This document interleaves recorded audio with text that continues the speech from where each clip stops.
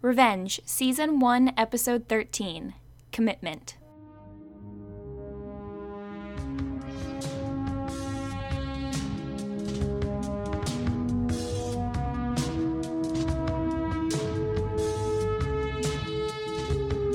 Hi, and welcome to the Kowski Cast. I'm Mary. And I'm Laura. And today we're talking about Episode 13 in the first season of Revenge. Oh my gosh, it's been a hot minute. Dang, like, New phone, who dis? new phone need numbers. That's what, like, people would do on Facebook. Remember back in the day? They'd have, Yeah. like, those things. Anyway, yeah, it's been a real long time. I feel like every podcast we've done recently has been, like, every time we start it, we're like, wow, it's been a while. Like, it's, like, one here, months later, one here, and then, like, it's been a long time. We were doing a really good job for a while last spring, and then we stopped when we both had really crazy summers, but we had actually recorded, like, 2 more episodes. I just didn't get around to releasing them. And then we released those 2 episodes in, I don't know, September or something, and then maybe did like one, or August, and then maybe did one more. And then I think that was the last time we've done it. So it's been a really long time. If any of you are joining this podcast for the first time, having found us through the Riverdale podcast that I also do on Kowski Cast, hi, this is the Revenge podcast. This is still with Mary and also my sister Laura, instead of Kirsten or Hannah or anyone else I do other podcasts with. This is actually like the OG original Kowski Cast podcast. I'm the original sidekick. Yeah, you may be wondering, like, why is it called the Kowski Cast when there's only, one Kwiatkowski on this? No, it's there are 2. We just not all of us can have free schedules all the time. Laura has been in grad school for the last, I guess, 8 months or so. Go Hokies. So you're not even at Virginia Tech for grad school. Whatever. No, it has not been 8 months. It's been since August, like late August, September, October, November, December. I had 4 months. 4 months was fall, and then feels like a long time. And then starting up, it's Friday today, but come Monday, classes start, and I got spring semester, and then I'm gonna go jump right into Maymester, and then we have our vacation, and then I have to work over the summer, and then boom, I'm gonna have my fall internship.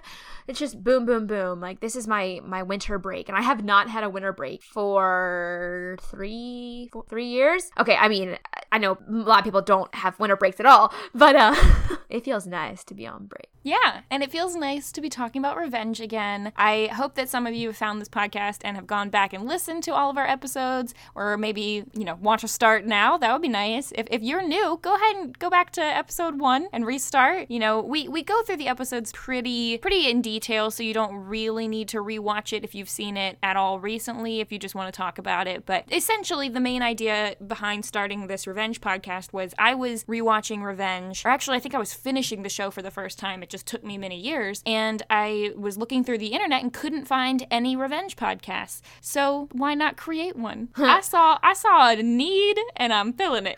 For Revenge, just a couple of days ago, I was with the family, and we were trying to figure out what to watch, like a movie at night, and I had just Googled, all those lists, like best movies or must-see movies and stuff that you can go. Some of them are on, like, IMDb and different sites that people have created, like, a list of must-see movies. But I was on it, and I was scrolling down it, and Revenge was on the list. I mean, it's not even a movie, but someone thought that Revenge should be on a must-see movie list. And the other most recent time I've been thinking about Revenge, it has been, there's a podcast on Rob is a Podcast called Rob and Akiva Need a Podcast, and one of the things they do on there is they watch season 3, episode 7 of different shows, and it had been suggested a couple times by different people for them to do Revenge, but they ended up not deciding to do it, I think, at least for now, because it's not really the kind of show you can, make fun of exactly. I mean, we definitely poke fun of it in this podcast, but it's a little more, I don't know, it's so serious, this whole show. In a ridiculous way, but it would be kind of hard to just watch one episode and even really know what's going on. So that reminds me of what I was going to say. I was going to say, if you're new to this podcast and you haven't seen the show, we do dive really deep and we analyze each episode. But the thing is, we break it into topics, so we don't go in the order of the show. And you might do that for Riverdale.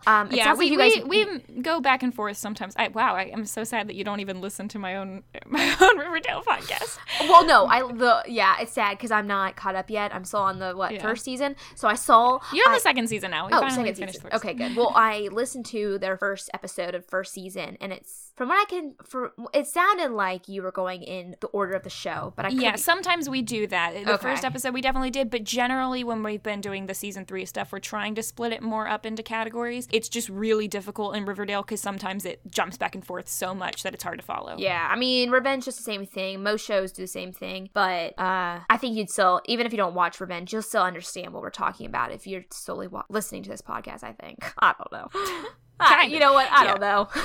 Well, and the sad thing is, like, I didn't go back and listen to episode 12, our podcast, before doing this one, even though it had been so long, that there may or may not be some things we talk about that maybe we had already sort of talked about in episode 12. So if you're listening to them all in a row right now, hopefully we don't repeat too many things. But yeah, we'll to us it hasn't been a long time, but to you, if you're listening to them back to back, it's like, wow, they just literally just talked about that. But yeah, sorry, we're all human, you know. That being said, let's dive into the episode, and I'm going to go ahead and read the quote from the opening title, which this week said, "Some say that our lives are defined by the sum of our choices, but it isn't really our choices that distinguish who we are, it's our commitment to them." I didn't really understand that at first because I was thinking it was more like it's not our choices, but it's our, I don't know, actions or something. But I guess that she's saying like it's how much you stick with your choices because you could change your mind or something, maybe? Huh. Yeah, I mean, felt like they just wanted to use the word commitment. Well, I was going to say, and I think that's very appropriate for this episode, and I think almost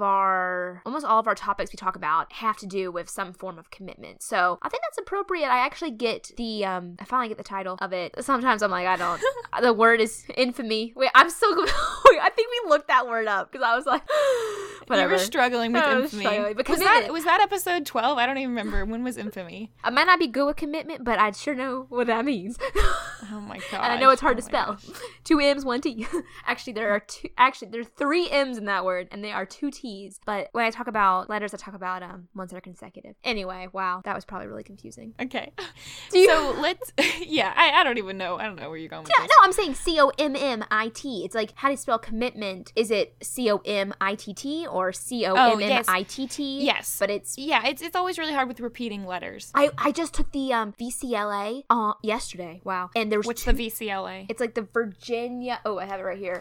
The Virginia Communication and Literacy Assessment, and it's one of the license exams that I have, or licensure exams I have to take to be a teacher. And part of it's reading and writing, just very similar to the SATs. It took me, you're given 4 hours to do it. And you know what? The breaks you take, they don't pause the time. Like, you have to just run out real quick. Because, of course, like, I need to go to the bathroom at least at one point and run back in. And I submitted it within a minute left. But wow, anyway, that's cutting it close. No, well, it will submit it for you anyway, so it's fine. I wanted to double check, and there's a whole, like, you have to write a summary, you have to write a whole essay, like, and there's a ton of stuff. But anyway, I was just gonna say quickly, part of it was there was asymmetrical and assimilation or assimilated. Both of those words I'm like, how do I spell it? Because you have to, for the writing section, you had to note if there were any mistakes or corrections. I'm like, oh my gosh, wait. And I think I did notice that asymmetrical, they had put only 1 M, but it's really 2 M's. So I got that right. Sorry, that was really a tangent, but spelling is hard. I'm a terrible speller. Actually, Mary is a really bad. I'm a really, really bad speller. Before I write all the blurbs for our episodes, and I write them like in Word, which has like, you know, spelling and grammar checks, but I still just send them to Laura because I'm constantly posting stuff on the website, and Laura's like, oh my gosh, you spelled that wrong, or you didn't put the comma there. Sometimes if you spell something so wrong, like Word won't even pick it up, and it's only my own writing that I'm bad at. Like when I'm reading other people's writing, like when I'm editing or something, I can pick up on their mistakes really easily, and spelling, grammar, whatever. I'm really good at picking up that, but it's my own writing. I'm constantly rereading stuff, being like, did I change tenses here? I don't even know. Sometimes they tell you to like read yourself backwards. I don't know, to skim it to like see if there's any mistakes. But yeah, there's very few things that I'm better at than Mary, but spelling, I think probably enough. Spelling is one of them. Yeah, I definitely think that you're better than me. I'm not even a good speller. Oh my gosh. Anyway, okay, we can hop on. Wow. Yeah, you're giving me a big head. You're making me feel great. Okay, so the first topic I thought we could dive into is sort of the whole divorce stuff that's been going on for many episodes, but it definitely played a part in this episode centering around Charlotte and her parentage. Parentage? Parentage. I think that's the right word. Family, parentage. And her paternity, I guess, or who her dad is. Got some daddy issues here. Who your daddy? Yeah, it's a right Mamma Mia for you. So anyway, at the beginning of the episode, Emily is watching a video, which I'm pretty sure was at the very end of the previous episode. I think we're just getting that scene again. And she's watching the video of her dad stating that he thinks that Charlotte might be his daughter, which would make Charlotte Emily's half-sister. And I think, yeah, we got that at the end of the last episode, but now she's watching it with Nolan, so I don't know how much time has passed, but she's cluing him into this. And if anyone doesn't remember, these are from the tapes that she stole from Mason Treadwell's house, all of the recordings that Mason had when he was writing his book on David Clarke. So this is one of the interviews, which kind of made me think about, like, I presume that Mason Treadwell watched these videos and that he knew this. I'm kind of surprised Mason didn't, like, let that information out anywhere. I don't know if, because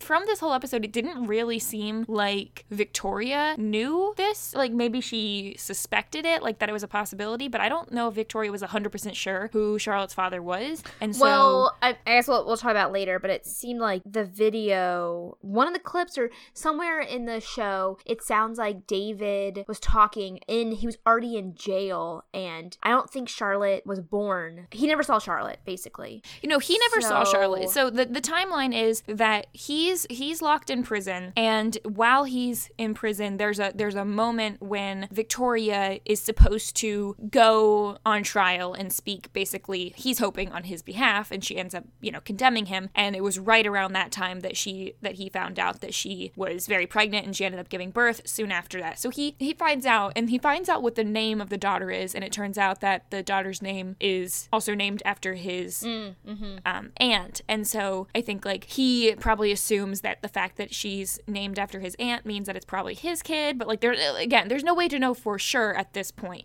But I'm just trying to figure out why Mason didn't put that in his book. I mean, either Victoria knew and she told him not to put it in his book, or Victoria didn't even know and Mason just for whatever reason decided to omit that fact and didn't talk to her about it. So it seems like Nolan is kind of worried about Emily all of a sudden because, like most of us would, he takes this news to be like that it might affect some of her plans. And when she is sort of determined to continue with her revenge plans on the Grayson family, he asks, like, aren't you being a little harsh, towards your half-sister? And she's like, nope, sorry, collateral damage. Well, that's the thing, learning this new information. I mean, she was out to get the Graysons, and finding out that Charlotte is actually related to her. You know what? I did not pick that up. I did not make that connection. Obviously, I made the connection that they were sisters, but I didn't make the connection that that could possibly change her plans, or Yeah, but she's so ruthless. Well, I don't know. I think it's sort of one of these things where, much like her relationship with Jack, and like when we see those moments, because you can tell that Nolan kind of like looks at her and is like, okay,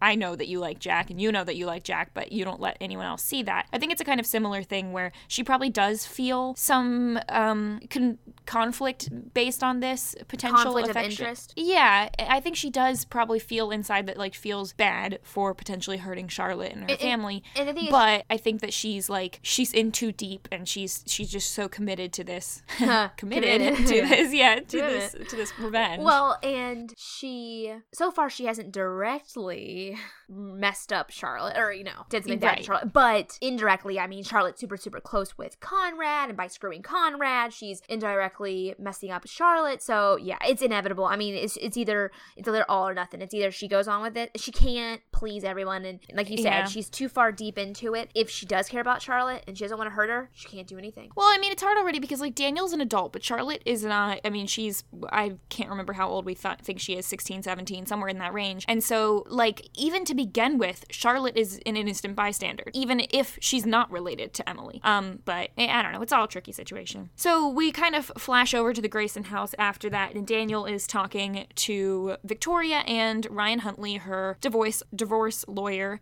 about some information he's gotten on Conrad. Because if you don't remember from previous episodes, sort of what's going on right now is Conrad has this trust fund that Daniel's going to get, and he's going to get it at a certain age. I don't remember what age it is, maybe 25, 30. I don't know how old it is, but older than he currently is. And he's only going to get that money when he comes of age or when he gets married. There's a marriage clause written into that fund. It actually might not be a trust fund. I think it's actually like a portion of the company that he gets. But he does use the word trust in this episode. So, but I think it's a bigger amount. Like I think there's some stake in the company name attached to that or something, because I think the whole thing is that he's sided with his mom on this, and his mom is going to lose a lot of stuff in the divorce. They were able to nullify the prenup that basically said she gets nothing, so there's some discussion based on what she's going to get. One of the easiest ways is for him to get married, get this money, blah, blah, blah. So that's kind of part of this, but then there's this conflict of Daniel also does like Emily and doesn't want this to be the sole reason that he's getting married, or that he might consider marriage. So I took notes and paused it and put on the subtitles for this section, because one of my goals in rewatching this show is to try and actually understand some of the like legal business jargon that they're talking about. Well, I just like don't even know. So listen to this. I'm just going to read you this little like snippet here of what he talks about, and you tell me, because you've actually studied business. Maybe you know more of this than I do. He said, Conrad's got half a dozen offshore entities holding multi-currency bank accounts in Denmark and Spain, 500 million give or take, established in the last 10 years, making them community property now that we voided the prenup. The SEC is sniffing around looking at the company's trading practices. We need to get any liquid assets they can before a potential scandal blows up. So entities, kind of like businesses or companies, and get your assets, it sounds the like money. there is some sort of sketchy holdings that Conrad has, and the SEC, which I looked up is the Securities Exchange Commission, is going to probably get suspicious pretty soon, so Daniel needs to get his hand on any of that money before all of that might blow up. Yeah, but then he could have, he's like, let me grab the money from the vault before the police come. Like, you're still doing something bad. It's like, that sounds, yes, it puts like the son in, he's going to be doing something bad. Yeah, well, I don't know. They just need money, so. Do they though? And you know what's kind of interesting? Do you think it's kind of interesting that like Daniel is sided with his mom and Charlotte sided with the dad? Just like that division of, it's not like both kids are with the mom. It's like, especially because it's guy girl. Maybe that's why. I mean, I think it's been pretty obvious from pretty much the first episode that Charlotte has had a soft spot toward her dad and vice versa, and that Daniel seemed to get along with them both, but there were some of the complicated stuff with Tyler being there and his dad sort of favoring Tyler, rubbed Daniel the wrong way toward him, so it kind of, I mean, it's the children have sort of swung back. Yeah. I think the one thing we have not seen so far is Charlotte being really close to her mom. So Daniel's gone back and forth a little bit, but we haven't seen that as much.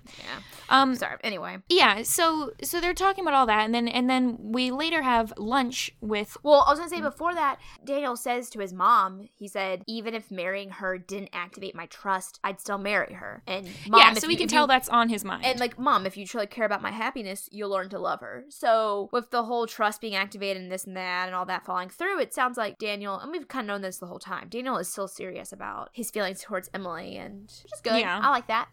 not just using her for the money, right? Yeah, he's being, you could say, committed.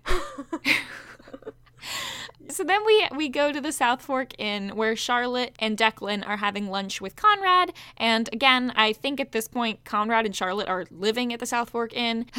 Why they can't just get like an apartment, I don't know. I'm tired of guessing about it, but... I didn't know where they were living the whole time. Okay, because I feel like Conrad, does he still go back to the house? I don't know. I can't keep... No, he's moved out, and I'm pretty sure that Charlotte moved out with him. Conrad decides that he wants to pay for Declan to go to school with Charlotte at her prep school. Yeah. And he basically says that he'll pay for it, but he's going to be in charge of making the grades to get himself in, but he'll do that. And, it's a pretty good favor that he's doing for Charlotte, considering, him and his wife had sort of previously tried to break up Charlotte and Declan, and so... I feel like it's been a while since I saw the other episodes. I mean, this seems like it's a pretty big jump, but I know Victoria's never really been approved. She hasn't approved of any of the couples, but I guess, did he ever seem like he did not like Declan? Declan? I don't think he ever really cared that much, but I think it's more of he knows that Victoria doesn't approve of him, so him approving is like just sticking it to Victoria even more, kind of. But you say that, but I feel like Victoria would like Declan more. I think she doesn't like him because they're so opposite. If Declan goes to the same school as the daughter, then it makes Declan more attractive. Yeah, okay, you say that, except for the fact that, like, she doesn't like Emily either. She's not gonna like anyone for her kids. Like, Emily is very on par with Daniel. So during the lunch, Conrad gets a package delivered, and it's a USB drive inside with a note telling him to open in private. And we then see right away that it's a video of David talking about the Charlotte thing. It's the same video we saw earlier. What did the note say? Were they trying to make it so you could see it? Yeah, it said open in private or open later or something like that. Watch in private or something. Mind. So yeah, so he watches it, and then he shows the video to Victoria. They're both in a meeting with both their lawyers. I forgot how much of this episode was just the divorce battle still. Yeah. But yeah, he says that he will keep the information from the media and, protect Charlotte and stuff, but only if Victoria basically agrees to drop all of her battling him to get money, and he's just going to give her basically nothing, but then Charlotte will be protected, etc. Or her other option is, to continue trying to go through this trial, but then he's going to let the information out. And then he says he wants to, get a paternity test. And then he sneaks into Charlotte's room and steals her hair on her brush. So, I mean, I don't really blame him personally. Like, it must be so terrible to find out that someone you thought was your daughter might not actually be your daughter. And I don't really know whose side I'm on because they're both terrible people here. Like, they both sometimes seem sympathetic, but... I know. It's the hard thing about this show, too. I feel like sometimes I'm like, I do feel sorry for you. But then they do something mean or bad, and it's like, I mean, Victoria, the whole look about her, she like, ugh. She just looks evil, I know. She looks evil, and Conrad, honestly, Conrad he doesn't look evil. No, he doesn't sound not in evil. the same way. Like, he's the one who, every time I go back to this show, I'm like, man, you just don't look as evil as you're supposed to be. Yeah, for sure. But maybe they wanted that way so Victoria looks more evil. I don't know. I don't know. Revenge, maybe. Like the Blossom's dad. Look, trying to think of what a good evil dad. What show has a good evil dad? Oh, like Lionel Luthor. Yeah, Lionel Luthor's pretty good. Lex Luthor is decent in his own right. Man, I don't know. It's been a long time since I've watched other shows. I keep rewatching things. I guess even, like, this is a different type. It's not really evil, but, like, in Gilmore Girls, the grandparents, who I've definitely made this comparison before between Victoria and Conrad and Emily and Richard Gilmore. They have sort of an air of, like, regalness, to them. I don't know if it's exactly the same way as Conrad is, but... Yeah, I mean, and then in Gilmore Girls, like Emily Duff, the grandma, she definitely has a Victoria-esque about her. I mean, but then there's great parts about her. Gosh, I don't know. I feel like humans, we all have many layers, and or not just layers, but like personality types. And so, some of them are like, "Oh, Laura, you're awesome." Oh, Laura. Yeah. Don't get on my bad side. Just kidding. So Conrad ends up, he does get the paternity test. He gets the result and finds out, yep, he's not the father. You are not the father. And he, decides to have a talk with Charlotte. And I think, like, the audience is sort of thinking that he's going to tell her in this scene, but he doesn't. Instead, he basically just tells her, like, oh, you probably won't be able to live with me for much longer. You should be living with your mom anyway, and I'm going to be traveling a lot. And she's very upset by the whole situation. See, you said that it sounds like he's going to tell her about the truth. I think it made it seem like he was going to say, hey, no, I can't pay for Declan. That's the way I thought they were playing. I wasn't even thinking about that plot line at this point. No, I think that's exactly what I was thinking. I was like, oh, shoot, here she comes in, and he's going to be like, hey, you know what? I can't pay for Declan anymore. That's what I didn't think that he was going to tell her. How much could prep school cost? Like, it's a drop in the bucket for him, Like, I don't think that really matters. It might be a drop in a bucket, but why are you going to help somebody that's not even related to you? Because he's still her father, even if he's not, like, biologically her father. True. Like, she's still in his family, and she's yeah. still been You're her right. father's whole life. I mean, I don't think their relationship is going to change much more than just the, like, logistics of it all. But like, if I found out today that my mom and dad, that I was adopted, say that I was adopted. It's not like they're going to, like, stop paying for, you're an adult, but you know what I mean. I meant more, like, my feelings, too. Like, that, I think, like, mom and dad, or so my mom and dad, I don't know if that would change anything, really. Well, it's easier for me to say that because it's, it's not happened to me, but whoever raises you is your mother or father. Yeah. I mean, I know that different circumstances are different, but I think in this case, I just didn't get the idea that much was going to change between the two of them. Yeah, and he, like, kind of kicks her out, but it's he's kind of taking the high road, or wait, not taking the high road. He's kind of doing the mature thing. Yeah, it's taking the high road.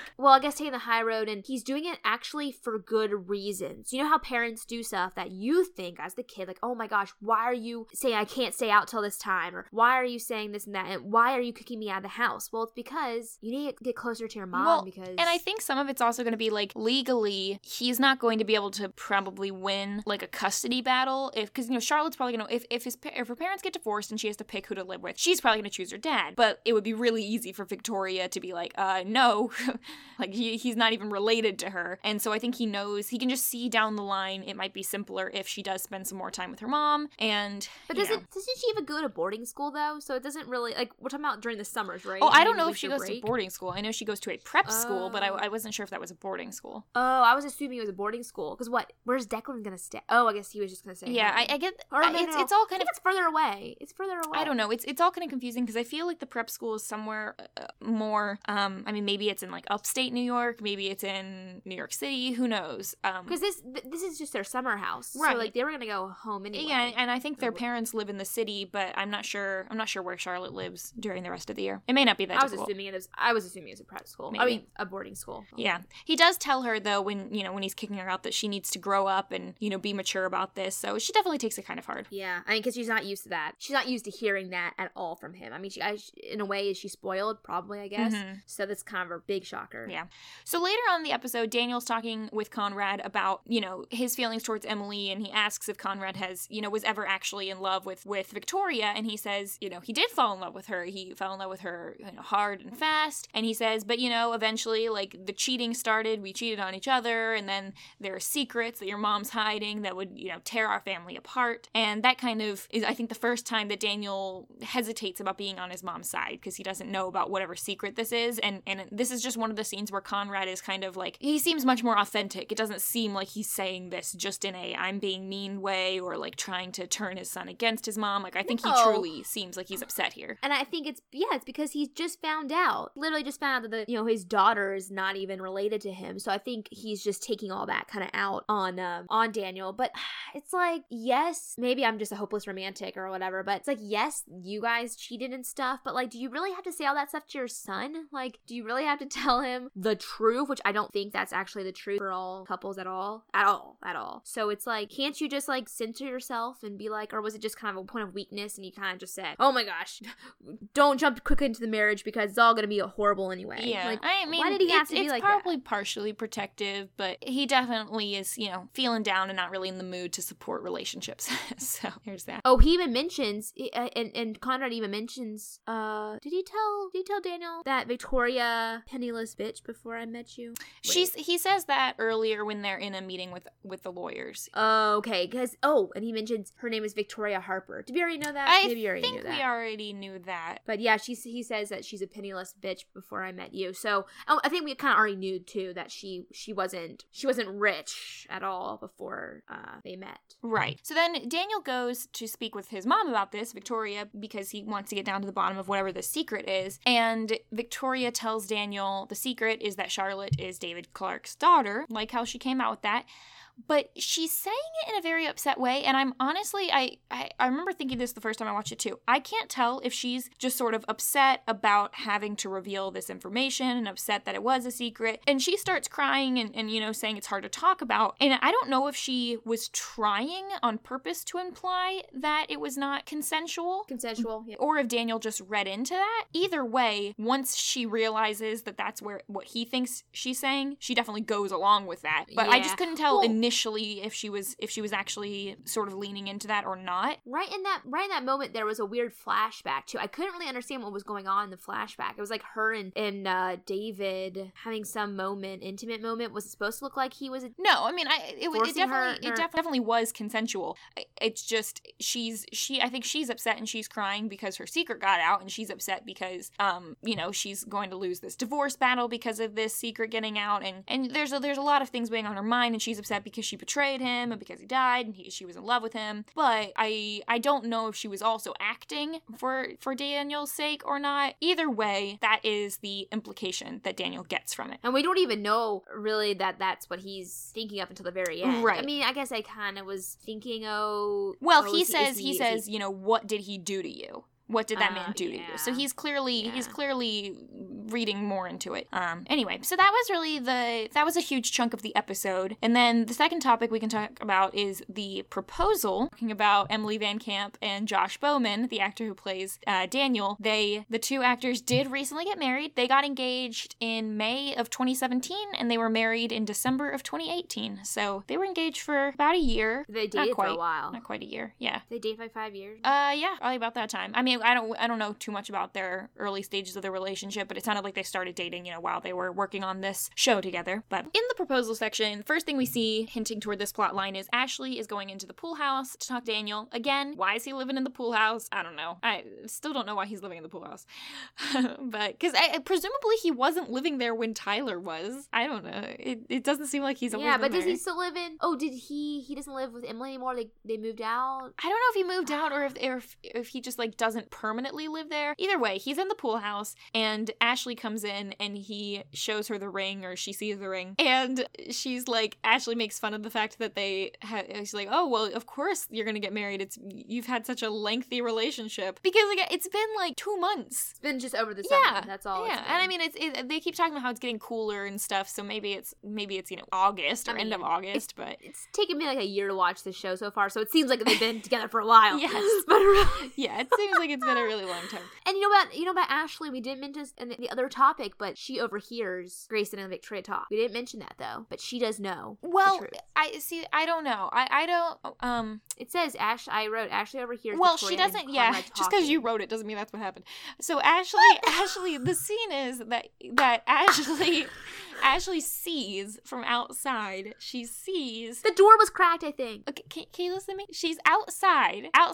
She's outside, having just left the pool house, and she's looking in the window into the Grayson office, where Conrad and Victoria have just had an argument. And I think she sees Victoria looking upset and looking like not, you know, looking upset. And so I think Ashley guesses, oh, I'm on the losing side of this divorce battle, and like I've been backing this rich woman all summer. Like, what if she's not going to be rich at the end of this? I'm going to lose my job or whatever. I don't think she heard Charlotte wasn't like I don't think she heard that. I think she was like, which we'll get to in a second because I have reasons for thinking that was the point. But it definitely is sort of a weird scene where you see Victoria crying and then you pan out and notice that Ashley is looking at it, and Ashley looks like concerned. I was thinking that she heard about yeah, I don't think so.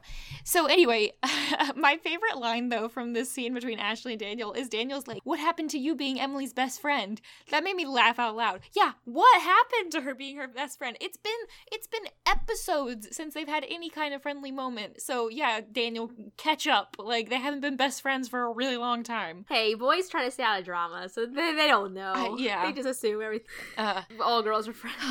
So then we get the actual proposal scene, which is Daniel and Emily. They're on the boat where they met, although it looks like a much smaller boat, but they say it's the boat where they met, so I don't know. I know, it does look a little different. Yeah, and he's all, he's talking about like, oh, you're the first person that I've been my true self around, and whatever. All this stuff. This is where you spilled my drink. This is where you spilled your drink yeah, on me. But it's a cute scene. It starts raining, and he proposes. Is that rain legit, or do you think did they plan that rain? What do you mean, did they plan the rain? The show planned to have the rain. I don't think it like actually happened. It was storming all episode. Yeah. But why? I don't understand why they threw the rain in there, because the band is playing, and then all of a sudden you see the band start leaving, and then it starts raining. It's a cute moment, and then they could be all giddy and soaking wet and run around town. I don't know. It's cute. Anyway, I'll be mad. I was like, all my makeup, all my hair. Emily definitely does look shocked at first when Daniel proposes, and it's sort of one of these moments where like I was trying to read the like behind the guise of Emily Thorne and trying to see what she's really thinking about it, and I think there is definitely like at least a tiny part of her that likes Daniel, and a tiny part of her is actually saying yes to this.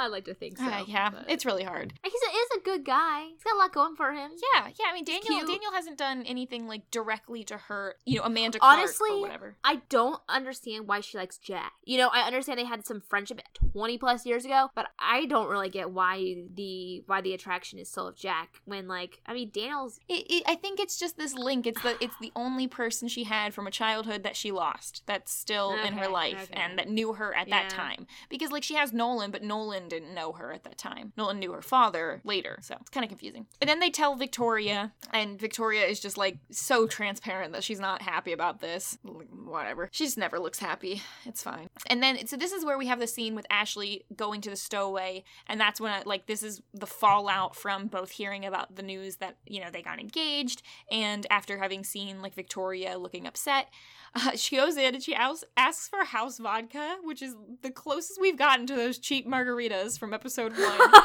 1. Just in flashbacks of her wanting cheap vodka or cheap drinks. And so this is where we finally get her saying, she admits, I shunned my best friend all summer to get in good with Victoria, and then it doesn't look like anything's gonna pan out with Victoria, and Emily just gets engaged and gets handed the keys to the kingdom. And she's like, jealous. What did I get? I got I was interested in some psycho. Yeah, she's like, I was dating a psycho who tried to shoot me and then made out with Nolan. So she's it didn't really go well.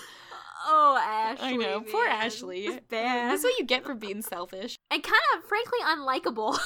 Yeah. I don't know. She doesn't have much of she's not fun. I mean, come on. She's just kind of I don't know, that accent, which, I like the accent. Nothing hate on accents. But, she tries to be too put together. But, Emily is put together in, a very, she doesn't have to try. She just always looks so poised. And Ashley, well, that's the thing. Ashley's trying to be what Emily is naturally, so. Yeah.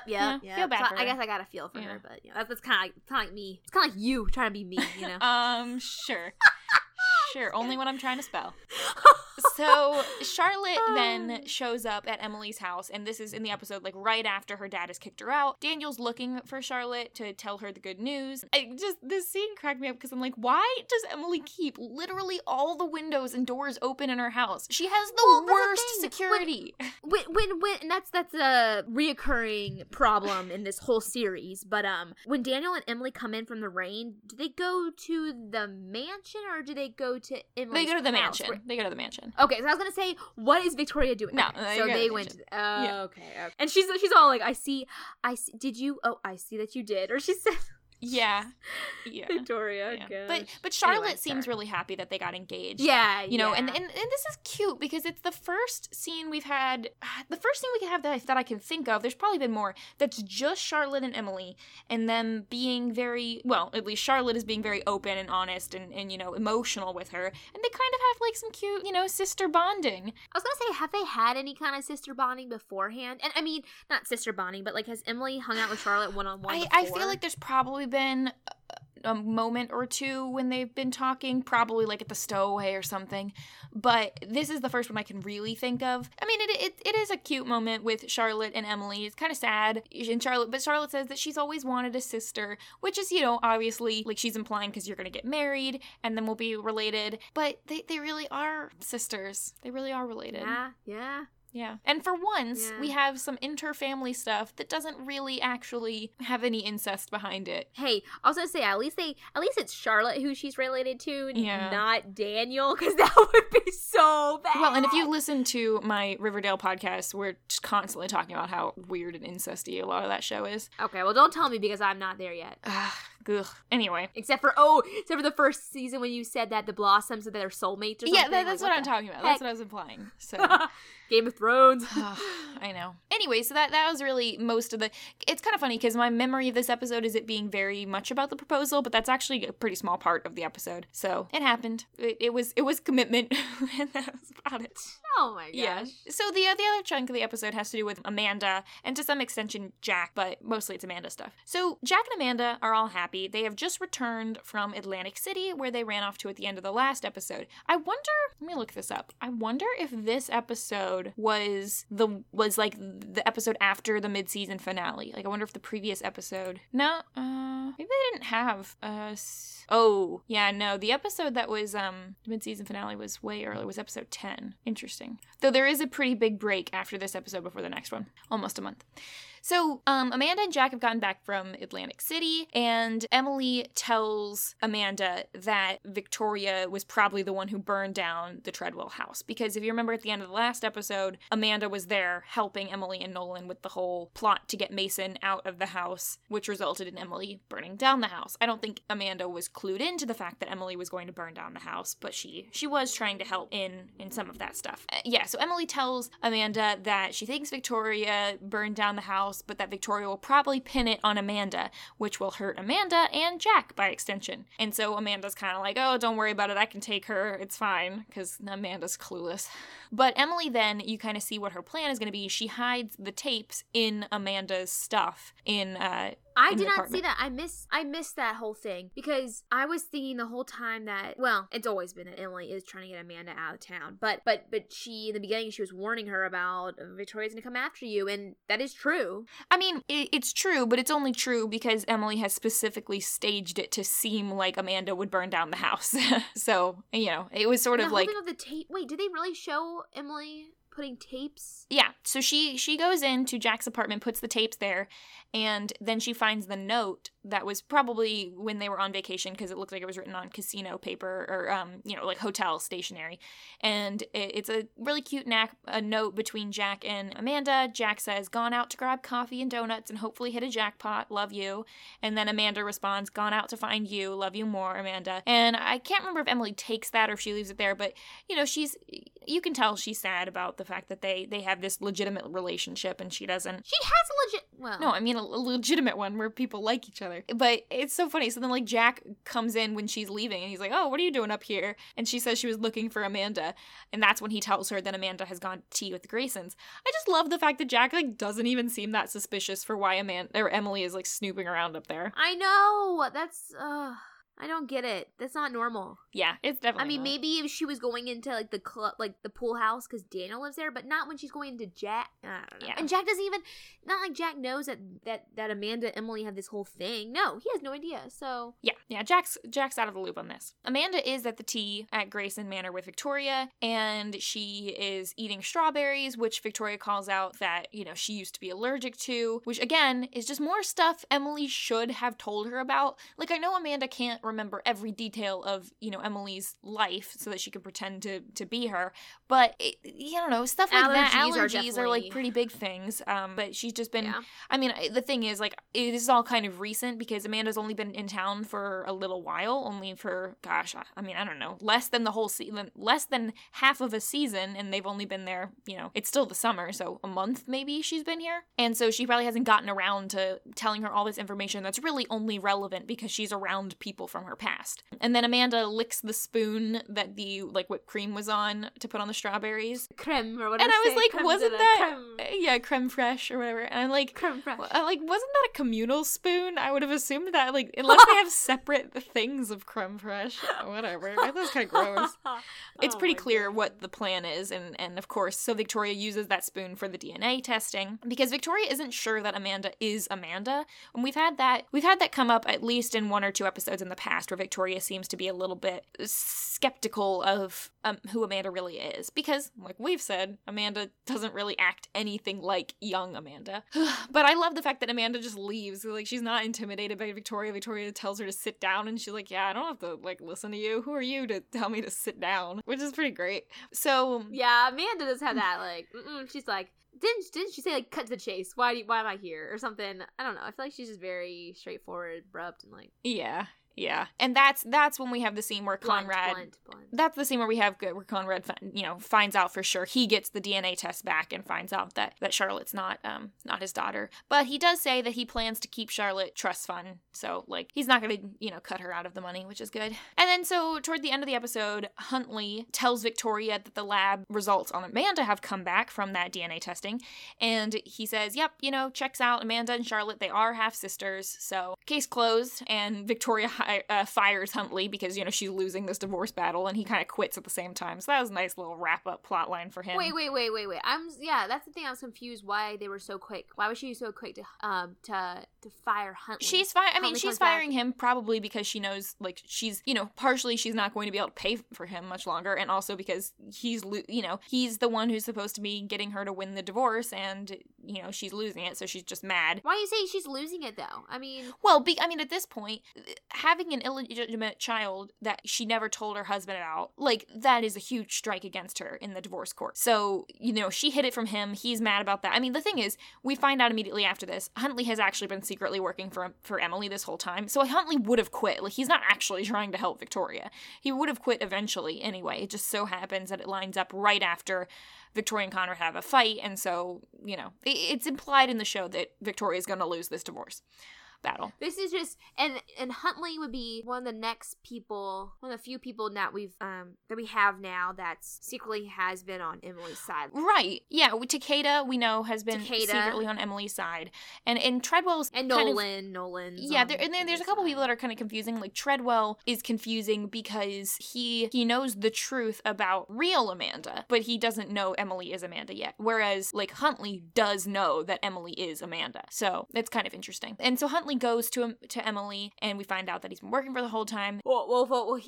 He first was like, "Hey, that was a close one. Like, luckily I intercepted." Yeah, so she's, she got him to switch the DNA test because obviously, with, I guess, her own DNA probably, because they would have found out that Amanda is not related to Charlotte because Amanda is Emily Thorne. Oh, so confusing. And so we get a flashback there where we see black-haired young Amanda, Emily, whoever, and she's talking to him and she says, "Oh, the Graysons got to you, didn't they?" And he said, "No, your father got to me. He wanted to work for her dad, but his best suggestion to get him to win at trial was to get Amanda involved, and her dad didn't want Amanda to get involved in the trial. He thought that would be dangerous, and so he vetoed it, and that sort of resulted in Huntley not being able to actually help him." Wait, sorry. Huntley wanted the kid to be involved. Wanted Emily to be involved. Yeah, he thought that if, that was, she was a good character witness for him. And I think at this point, up to that point, young Amanda has not actually been involved in this trial in any way. I don't think she's ever been, like, brought to the stand. So, yeah. Well, but also, like, for her to be on the stand, she didn't like her dad at that point. No, I think this, it's hard to say when or I mean, she believed that her dad was a bad person. No, I mean, I'm assuming this flashback when David Clark first went to Huntley was shortly after he had been arrested. Like, I'm assuming that's before the book came out and all that. Because we saw back in, the last episode or two in flashbacks that young Amanda was pretty firm on her dad's side when she was in foster home and all that, or foster care, until she read Treadwell's book. That's what changed her mind and made her believe the lies the Graysons had been saying. So anyway, she was on her side at that point. Then Huntley basically says, he doesn't want to be a part of the violence that's sort of swimming around this. So he believes her and he believes her dad, but he needs to, leave. So he kind of cuts out of the picture. Smart decision. Yeah. Then we see a guy break into Jack's apartment, which we saw. This is the guy earlier was in the Creepy bar. Guy Yeah, and he was sort of trying to hit on Amanda, which was clearly just to try and find out where she lived. And so he goes upstairs and he steals all the tapes. He finds them where Emily had previously stashed them. And then Jack comes in. He beats up Jack pretty bad. Luckily, Nolan and Amanda are there to come to his rescue. Nolan? Like, where was Nolan? Well, I mean, I'm assuming they were downstairs in the bar. Like, they didn't see the guy go up there, but they heard Jack probably screaming or... Oh, so the bar is still open. Yeah, probably. Well, it seemed like it was, like, at night or something. I don't know. I mean, why would Nolan and Amanda be downstairs at night? So I'm sure it was during the time the bar is open. Bars are probably open pretty late. And so Nolan goes to tell Emily, and he blames her, for Jack getting hurt. And he says, he may have Jack's blood on his jacket, but you've got it all over your hands. So Emily's pretty upset about this, and she goes to see Jack, and there's another cute, I mean, I don't know if cute's really the right word. This is kind of a sad scene where she's standing over him while he's all beat up, and you could tell that she's really regretting some of her decisions and how careless she's been with the collateral damage. Okay, but again, creepy. She's just standing over Jack. How did she get in? She has her ways, probably. She got into the house, and she's just looking right over Jack while he's, like, sleeping. I don't know where Declan is at this so point creepy. in time, but yeah, it is creepy. Then she goes to talk to Amanda. And this is when she finally tells Amanda the truth. Like, she had told her in a previous episode, my dad's actually innocent. But now she told her, not only is my dad innocent, the Graysons were the ones who tried to frame my dad. You know, she's here, and why she's here. She's here to avenge her father's death and take everything away from the Graysons. And she knows that real Amanda being here, Amanda's gonna get hurt. Jack is probably gonna get hurt again. You know, like things like that. Which I think she's stretching it a little bit. Like, she probably could protect them, but she, you know, needs Amanda to get out of the way from all this. I mean, she's one person. It's like, she can't do it. It's hard for her to do all this stuff. Yeah. Protect Amanda, protect Jack, get revenge. Especially when Amanda so far has been kind of, what is it? She's kind of problematic towards all this. Problematic, yeah. She's problematic. So she finally, for the first time, like, Amanda actually seems to be willing to leave. She gives Amanda a new ID, cell phone, passport, and Amanda's, you know, crying, and she says she doesn't think she's going to be able to say goodbye to Jack, so Emily says she'll do it for her. And then we see shortly after that, Jack wakes up, and Declan gives him a note, you know, tells him Amanda's gone. And so I don't know if Amanda wrote the note or if Emily wrote the note, you know, faking Amanda's handwriting. Either way, the note says, "Dear Jack, all good things eventually end, and I want to leave before this does. Wherever I go, it seems bad things ultimately catch up to me. Thank you for the most magical summer, and for showing me you can always come home again. All my love, Amanda." It's really cute. And wow, sad. I did not. Probably Emily. Did you pause it? Yeah, I had to pause it. I had to pause it to read okay.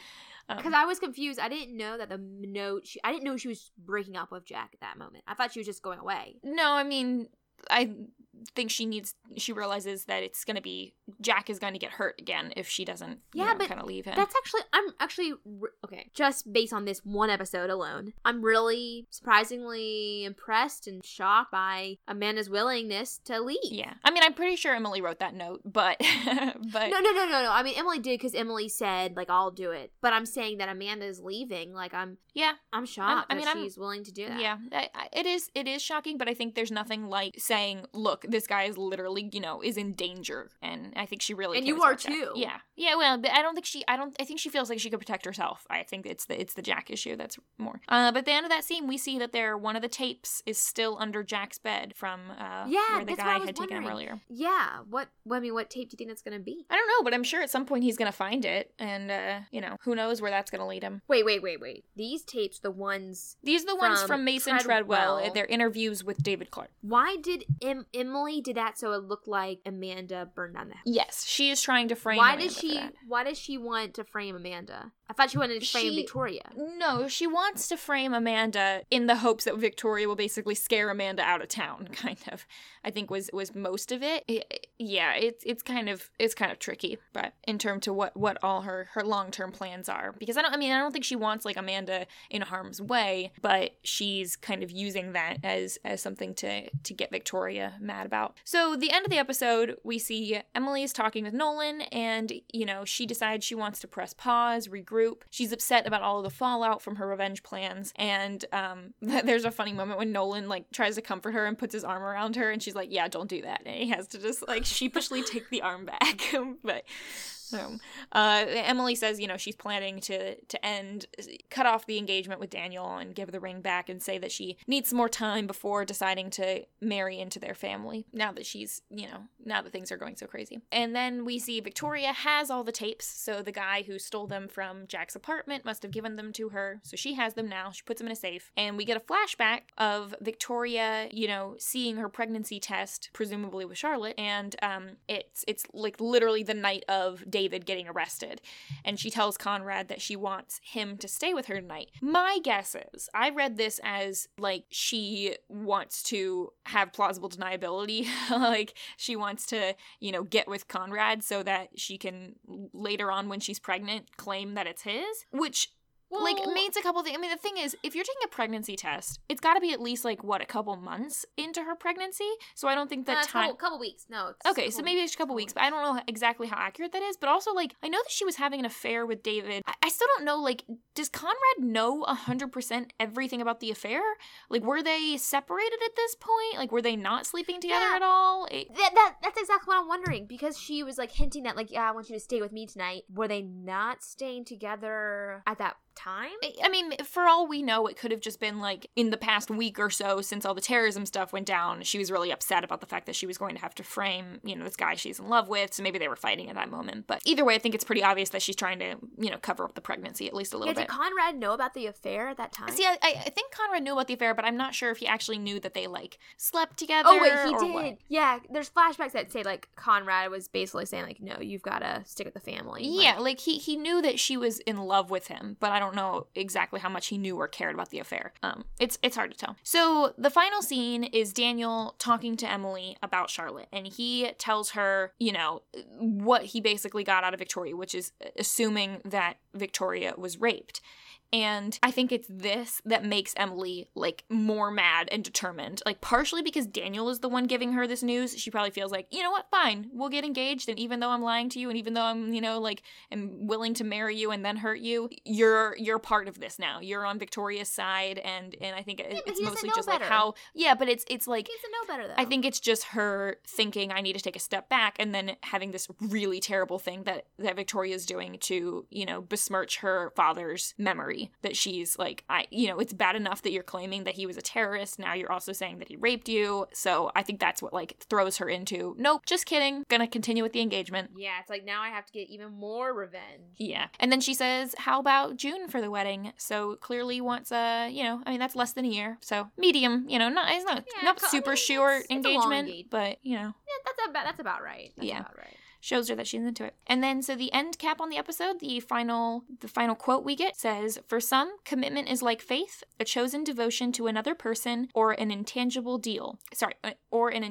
ideal. But for me, commitment has a shadow side, a darker drive that constantly asks the question, how far am I willing to go? And how far is she really willing to commit to these things? How far is she willing to go that could hurt Charlotte? That could, is she going to really get married to someone when she's pretending to be someone else? And all of this. So it's tricky. I feel like, what is her goal with getting revenge on the Graysons? What does she want to happen? Does she want to put them in jail? Does she want to kill them? I think she just wants them to lose everything. I don't know if she necessarily wants them to kill them. Going to jail is probably good, but I think she wants them to feel pain, get separated from their children, be besmirched in society, lose their money, lose the company. I think those are like the first things she wants. I think she wants to tear them down, and then maybe they'll go to jail, or then maybe they'll get killed. I mean, it seems like she's not a super violent person, so I don't know about the killing part, but yeah. It's tricky. Okay. How far is she willing to go? Yeah. For all of it. Well, that's pretty much all I had written down for the episode. Is there anything else you wanted to touch on before we sign off? Looking at my notes, I had some questions, but I think... The only other thing I had was that I am currently doing a rewatch of Gilmore Girls, and I know I've probably mentioned this before on the podcast, but, like, I totally get Luke Danes in Jack. Like, I think they wear plaid, and they, like, work in a restaurant and stuff like that, kind of. They're just kind of like, your good old town boy, and I don't know. Oh, one funny line, it was from Amanda when she's at the bar and she's lighting candles, and someone says, Jack says, a little early to be lighting candles, and then she said, what, you afraid I'll burn this place down? Oh yeah, I thought that was funny. Yeah. And the other thing is, at one point Victoria is trying to like make amends with Charlotte, so she's trying to get, she comes in and talking to Charlotte, but Charlotte just won't have it, so just she's trying to mend that relationship. Yeah, I don't know. I mean, right now we'll see when Charlotte inevitably finds out about her parentage. I'm not sure what she's going to think. Gosh. If that, I mean, I don't really see how that would make her closer to her mom, but it might distance her from her dad some. Hard to say. Yeah, do you think that she's gonna find out? Do you think she'll ever? Yeah, I mean, I'm sure she will. I don't know how the show could hide it from her. Like, if it's gonna be part of the divorce, I don't see Victoria just like accepting defeat and like not getting any money. I think that she probably wants something. I don't know if if that's gonna make her like Victoria more. Probably make her like Victoria less. Yeah, probably. Like, great. I'm like for sure, because for her she thinks David's a horrible person. So it's like great. Like, well, if then she finds she got raped. I don't know. It's hard. Yeah. I don't know. We'll see. We'll just have to wait and keep watching, and yes, we'll wait and see.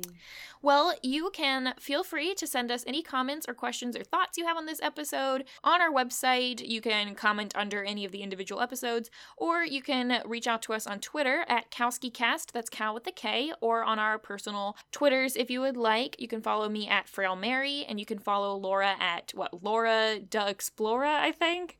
Whoa, a Twitter? Yeah, have you ever given out your actual Twitter? Yeah, it's something confusing, like Laura the Explorer. I Because I was Dora the Explorer one for Halloween. year for Halloween. I know that you can easily get to pretty much all of our social media on the About Us page on our website, so if you're not one of those people who wants to go back and listen to the episode to find out what our Twitter handles are. I don't even tweet much, so I mainly tweet about The Bachelor, which just happened. Oh, it's Laura as in DAA. Wow. Explora. It's EXPLORA. Laura Explorer. Don't follow me. One of the things on our other podcast we do is trying to get Hannah a better Instagram tag. So like if you need a better Twitter one and people can come up with one, feel free to tweet at us about that. Mine was like Laura or Elsie Kwiatkowski. I think mine was Elsie Kwiatkowski, and then I was in college, senior year with my friend. And she was all like, oh my gosh, you should change your thing. Like, she created it, and so we did it. Well, you should change it, but I don't know. Anyway, it's just kind of a mouthful right now. Frail Mary's nice and easy. I don't even care. Whatever. So you're the one that's more hip and young. Yeah, exactly. I'm the old granny over here. So feel free to check out our Riverdale podcast if you haven't already listened to that. I'm not really sure how you would have found the Revenge one, but not the Riverdale one. But feel free to listen to that. We're gonna try to probably put out a couple episodes, for this podcast during the semester. We'll really see. It's gonna mostly just depend on Laura's schedule. She has a life. Like, not all of us can be free like I am all the time. Other than that, feel free to give us 5-star ratings and reviews on iTunes if you enjoyed the podcast, and that's really the best way for people to find our show in the future. That's pretty much it for this week's episode. Thank you for joining us, and we'll be back next time for our rewatch of episode 14. For now, we are the Kwiatkowski sisters. Peace out. Whew. Wait, what do I push?